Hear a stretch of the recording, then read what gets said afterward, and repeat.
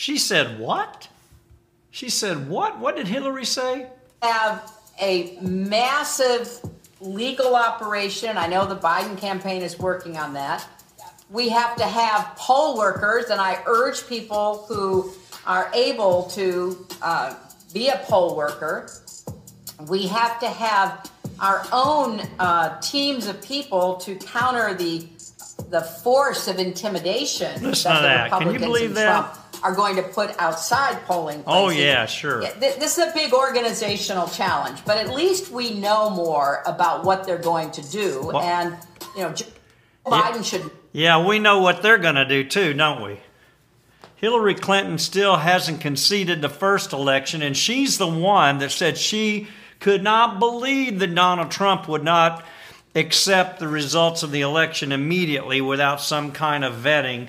She couldn't believe that he would do such an unconstitutional thing, when in reality it turned out she was exactly the one that hasn't done it yet. 4 years later, and she's already getting ready and prepping everybody else to not concede or receive the results of this election. Just listen to this. Not concede under any circumstances, because I think this is going to drag out, and eventually I do believe he will win if we don't give an inch.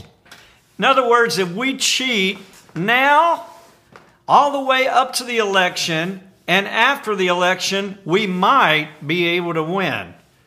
Yeah, they might be able to win. I want to talk to you for just a little bit about the things that are going on leading up to the election. Now, this is spiritual warfare, folks. It's not just any other election, and I'm not saying it's never been spiritual warfare in the past, but we are at the end of the age. I'm not talking about tonight or next week or whatever. We're down toward the end of this last dispensation or this last age. And we're going to have to accept the fact that we're not wrestling against flesh and blood. Now, it's manifesting in the faces of flesh and blood, but what we're wrestling against is something that's going on behind the scenes, and then it's in your face. It's in your face, just like the masks are in your face. Now, look at this. Look at this with me. Hillary, who failed last time, is acting like she's running this time. And she's trying to use her experience and her feelings to prep everybody else to feel the same way. But that's not the only thing that's being said. She's not the only one that said things that are unbelievable. We've already talked about the mail-in voting, the mass mail-in voting, and how much of a setup that is for fraud. Hanging Chads was nothing compared to what can occur with the fallout of mass mail-in voting. But we won't go there this particular episode. We've already talked about that.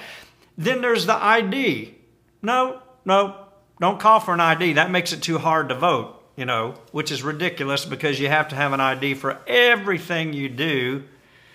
And yet, we don't want an ID for voting. Why? What is the only reason why? So that you can allow people to vote that maybe are not qualified to vote. Maybe they're illegal. Maybe they're dead. Maybe they're not even alive anymore. They're still on the roll. They moved to another state.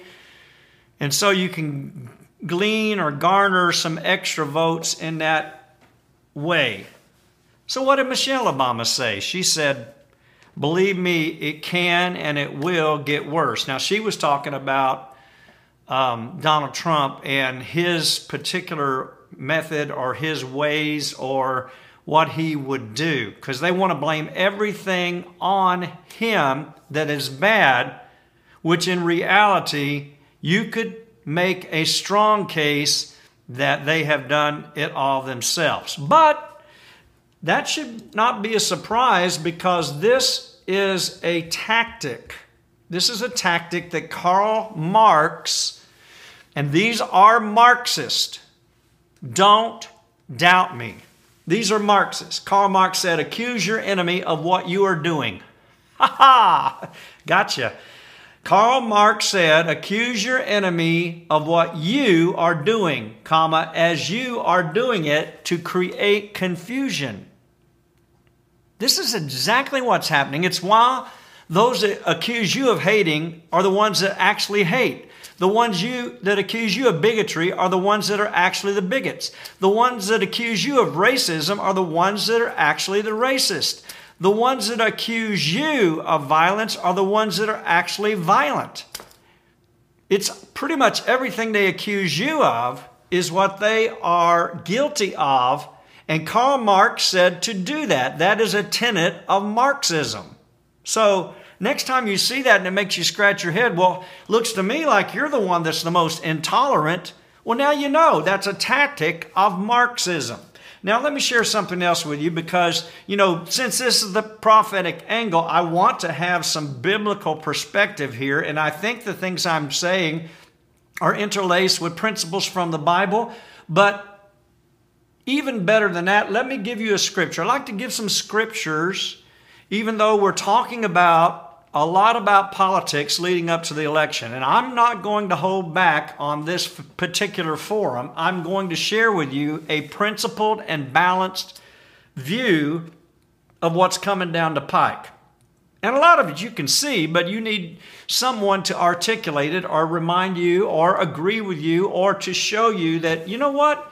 You have a biblical platform or principle to stand upon.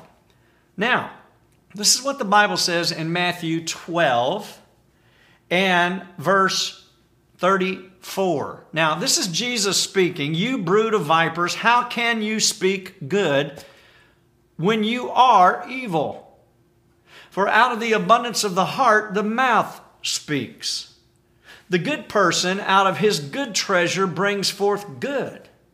And the evil person out of his evil treasure brings forth evil. Now that makes a lot of sense. And in verse 33, before that he said, either make the tree good and its fruit good, or make the tree bad and its fruit bad. For the tree is known by its fruit. Its fruit. Okay. So, you can learn a lot by listening to what Jesus said. He wasn't trying to be politically correct here. Michelle Obama said, it can't get worse and it will get worse. That's where I took a rabbit trail just a little bit ago. But let me share something that Barack Obama said. Now, this was all during the Democratic convention, and I'm not going to go into every speech and analyze it or extract sound bites or certain things said from them. But some of these preeminent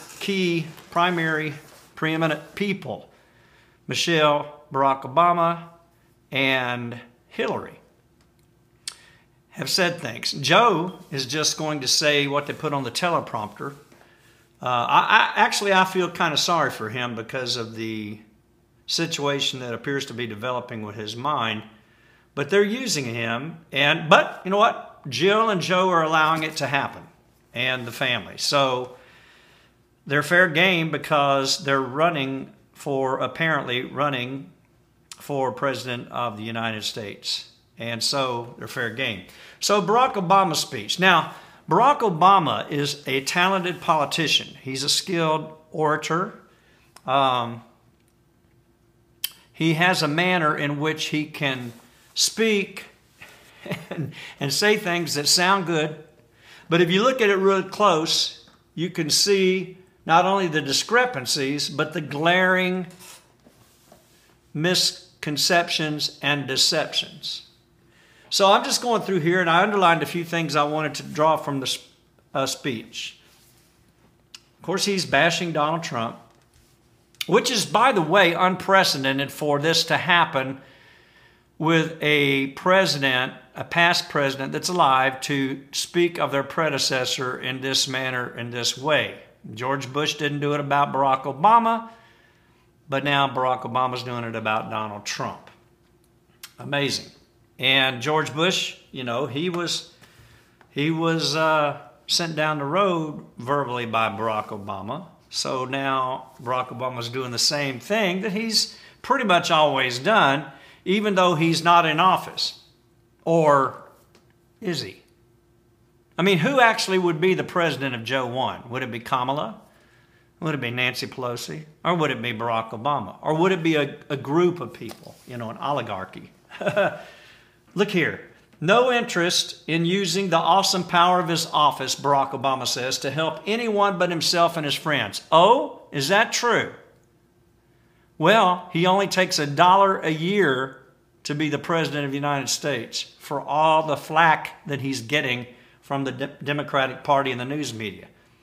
No interest in treating the presidency as anything but one more reality show that he can use to get the attention he craves.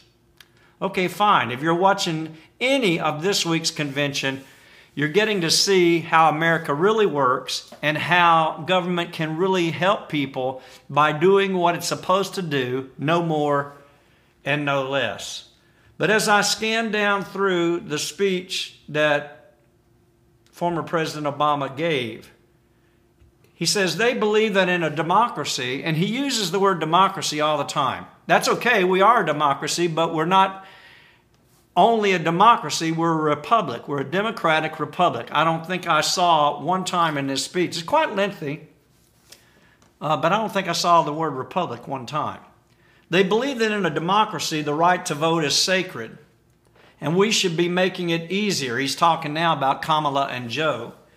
They believe that voting is sacred. Okay, it is. And we should be making it easier for people to cast their ballots, not harder. So one of the things that is being done to set up this election, and it has been done for other elections in the past, but even more with this election, is the emphasis on the fairness of voting, but bringing into that a convoluted approach and thought process whereby you can mail in a vote or you don't have to have an ID to vote.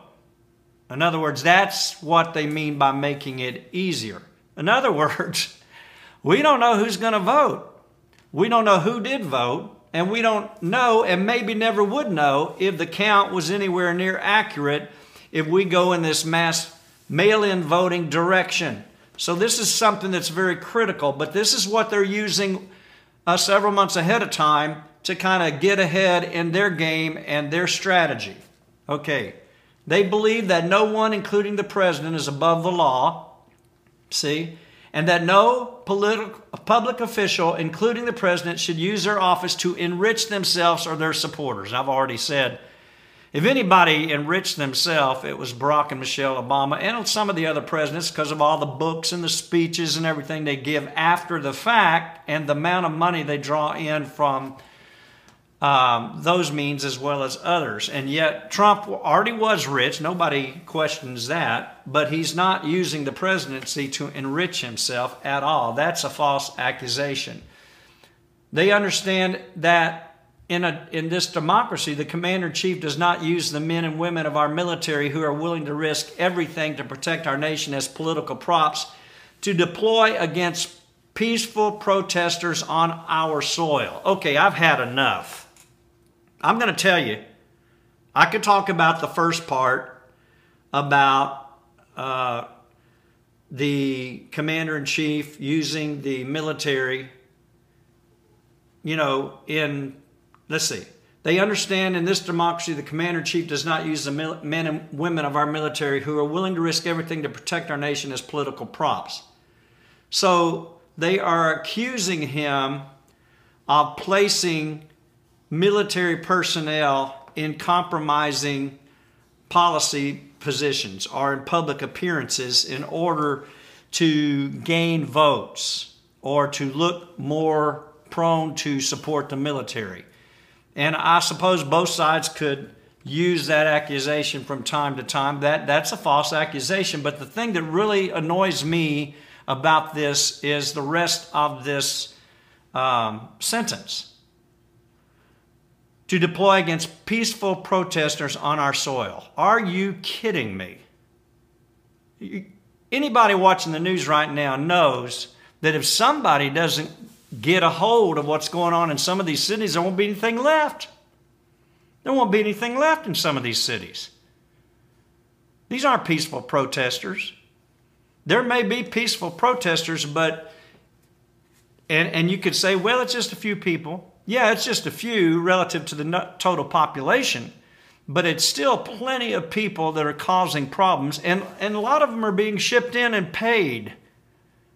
They're being shipped in and paid, and some of them believe it or not, are college students that have plenty of money.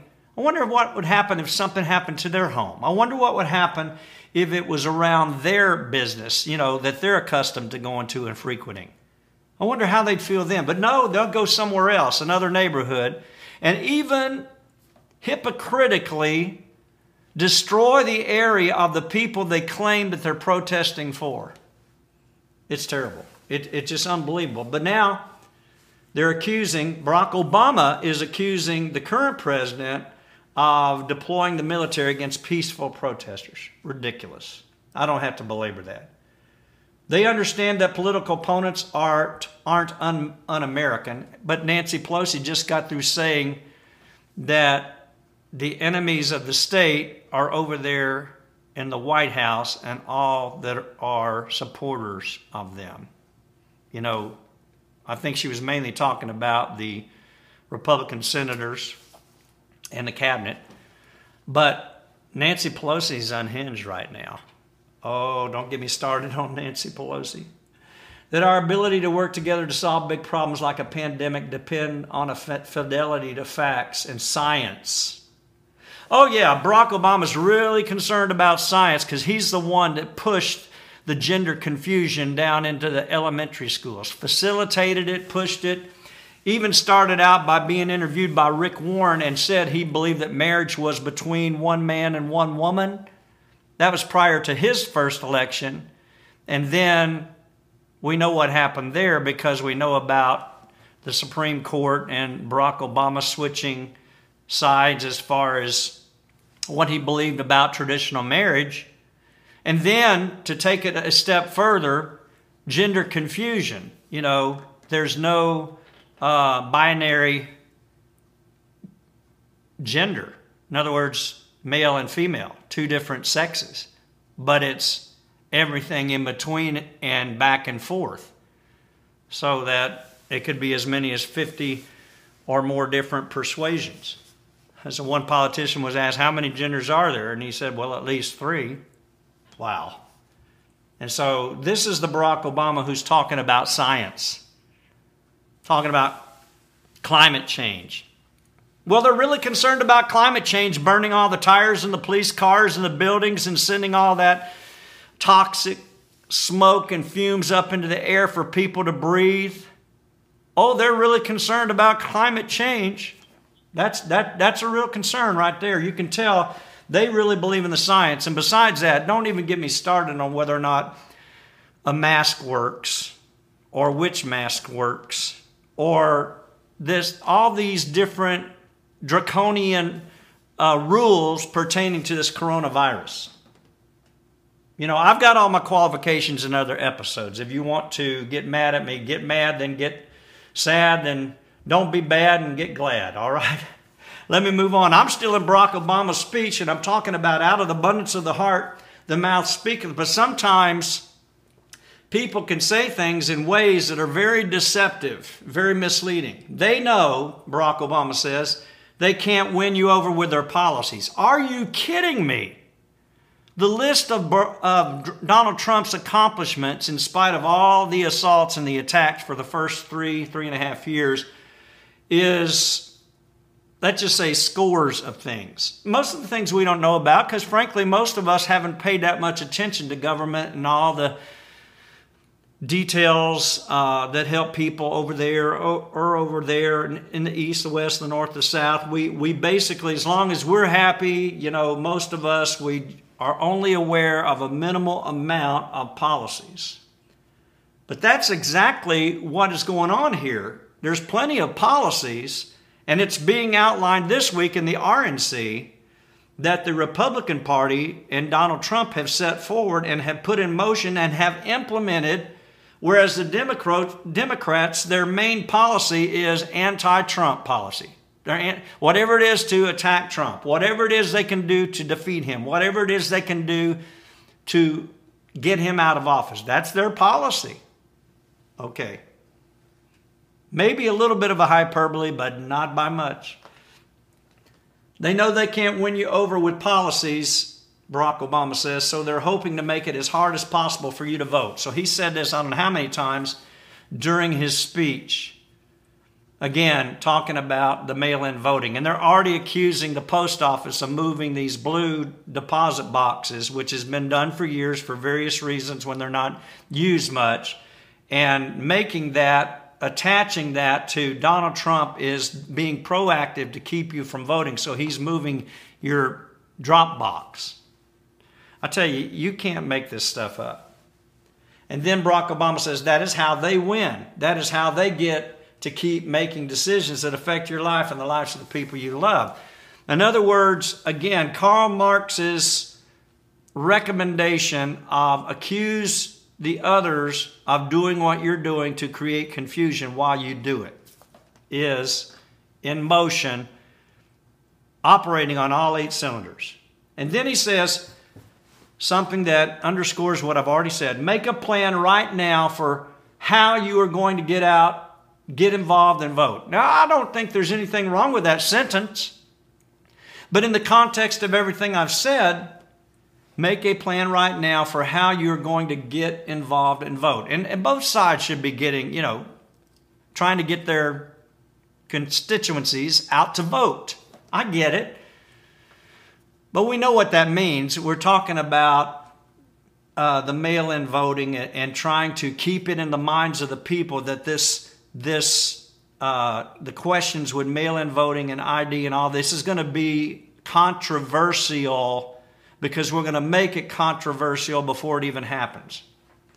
Do it as early as you can. In other words, vote. And this is what Michelle Obama said. Vote now. Don't wait for the debates.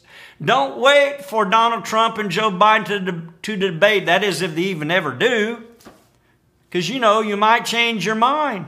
Don't wait for the conventions to be over. Don't wait for the RNC convention to be over this week because, hey, you might change your mind. Vote now. Do your absentee voting now. Make plans to vote right now before you change your mind, before Joe says something else that's even worse than what he's already said, before Kamala says something that incriminates her or puts her in a position where people say, you know what, I can't vote for her. Vote now, he says. That's what he says right here. And so do it as early as you can and tell your family and friends how they can vote too. So let me conclude with this.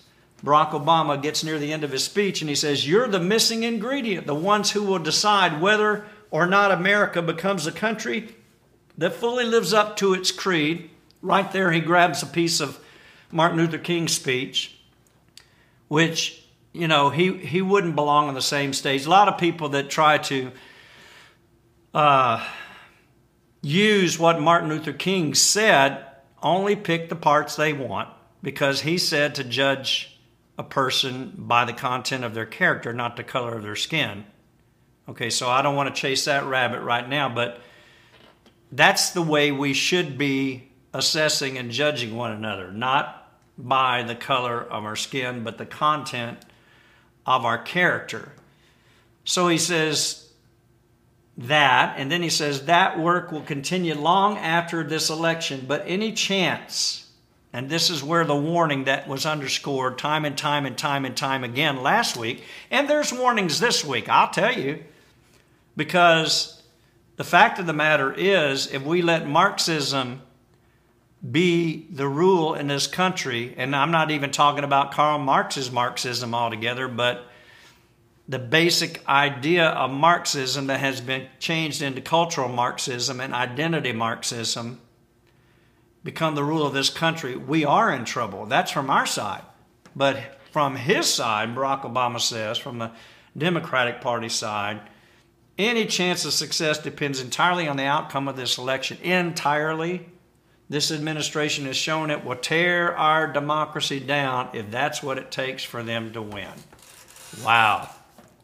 So as I conclude, once again, we see the exact tactic that Karl Marx said to use: to accuse your enemy of what you are doing as you are doing it to create confusion. And I could go on and on again to belabor the point, but Saul Alinsky picked this up, and I'm actually looking at a quote here from Saul Alinsky. Said, "I'd organize hell." I'd organize hell. Well, that's opening up a can of worms. And we know that you could make a good case that Hillary Clinton and Barack Obama and Kamala Harris have at least a respect, if not their followers of Saul Alinsky, thus Karl Marx, if not at least a respect for them. And the fact that they're not speaking out against the violence and Antifa and BML Inc., this just tells you pretty much all you need to know. So I'm going to come to a conclusion here with this particular episode, and I haven't spoken in a few days, by reading a part of the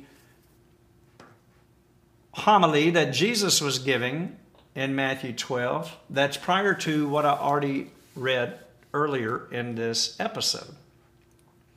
Because they accused Jesus of casting out demons by Beelzebub. By Beelzebub. Wow. Can this be the son of David? But when the Pharisees heard it, they said, "It is only by Beelzebub, the prince of demons, that this man casts out demons." Knowing their thoughts, he said to them, "Every kingdom divided against itself is laid waste, and no city or house divided against itself will stand. And if Satan casts out Satan, he is divided against himself. How then will his kingdom stand? And if I cast out demons by Beelzebub, by whom do your sons cast them out?" So Jesus is turning this around on them. They were accusing Jesus of what they were guilty of. So they kind of had this tactic in place before Karl Marx came along. "Therefore, they will be your judges, your sons," Jesus said. "But if it is by the Spirit of God that I cast out demons, then the kingdom of God has come upon you. Or how can someone enter a strong man's house and plunder his goods unless he first binds the strong man? Then indeed he may plunder his house. Now listen, whoever is not with me is against me, and whoever does not gather with me scatters." That's why I think it's important for us to understand. I could do an exegesis on this whole passage here, but I think it's important for us to understand that it's not at the point any longer where we can say, "Well, I'm just not going to have anything to do with politics, and I'm not going to take a side." No, you're going to have to take a side. And if you don't, you automatically do. So you might as well decide which side you're going to take. So he says, if you're with me, if you're not with me, you're against me, and whoever does not gather with me scatters. Okay, and then he goes on, talks about the blasphemy of the Holy Spirit, which of course would bring up a whole nother topic, whole nother judgment. Last thing, an evil and adulterous generation seeks for a sign, but no sign will be given to it except the sign of the prophet Jonah. So, they said, "Well, prove that you're Jesus, do something big." He said, "Hey, just wait around till my death, burial, and resurrection." But he did say, "The queen of the south will rise up at the judgment with this generation and condemn it. For she came from the ends of the earth to hear the wisdom of Solomon. Behold, something greater than Solomon is here." So, the Lord basically wants us to come to grips with the biblical precepts that we've always believed and look at the candidates running and see which candidate most closely aligns themselves with those precepts, or at least makes it possible for us to live within the parameters of those precepts and to implement those principles in our life for God's glory. Well, this was longer today than the rest of the episodes have been. I want the Lord to bless you. Come back and listen to the prophetic angle again. God bless.